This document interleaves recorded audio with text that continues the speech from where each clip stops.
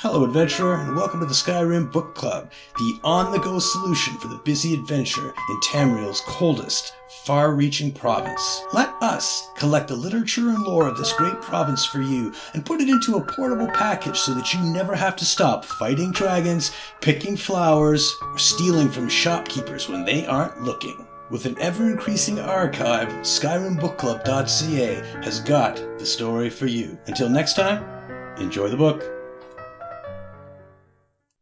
Worshipping the Illogical by Proctor Nevin, Apostle of Sothisil, a religious essay rationalizing the tribunal as a single entity. The Clockwork Apostles dedicate their lives to many things. The words of our sermons, laid before us by the ever-faithful Deldris Morvain, 4th Tourbillon, the will of our God Lord Set, the mainspring ever wound, the divine metronome, the driving forces of inspiration, of innovation, of discovery in all forms, magical, technological, spiritual.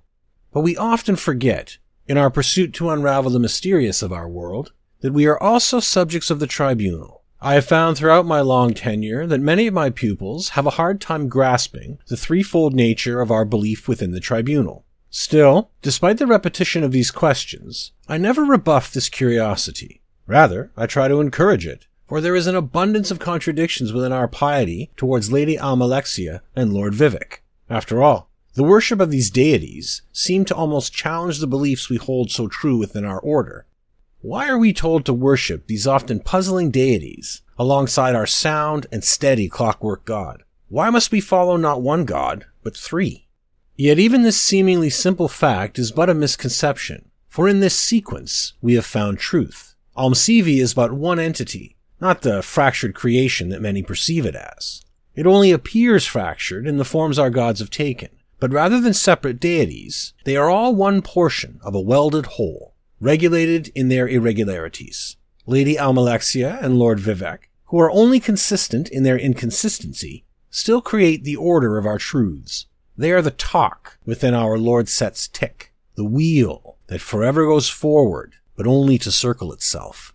They are the truths of our chaotic present, the irregular oscillations that we must weld together. Within them, we find the aspects of our humanity, the soul which merges with the machine, ambition which merges with beneficence. The act of faith itself seems contradictory to the importance we hold on evidential certainty, but not one among us is completely machine, cold and logical, without the emotions which bind us together. No, we are welded beings, as varied and complex as our three gods, fractured parts which have come together to create our individuality. How does one devote themselves to such aspects, to these traits of Nirn which are not logic and order, our guiding principles? The sermons tell us to understand their limitations, to pay heed, but know the boundaries of their scale. Know that these are the principles needed for our current world, Nirn prior, and shall be but an addition to the whole which is Nirn ensuing. Hold tight their words, their laws and limits. Know that they are the echoes of a fractured self, welded whole. Know that the sublime piston gives and takes in equal measures, sundering the named pursuits of lesser myrrh. We must tear apart that which will be welded whole once more. Beliefs, structures, laws, one day outdated and unneeded.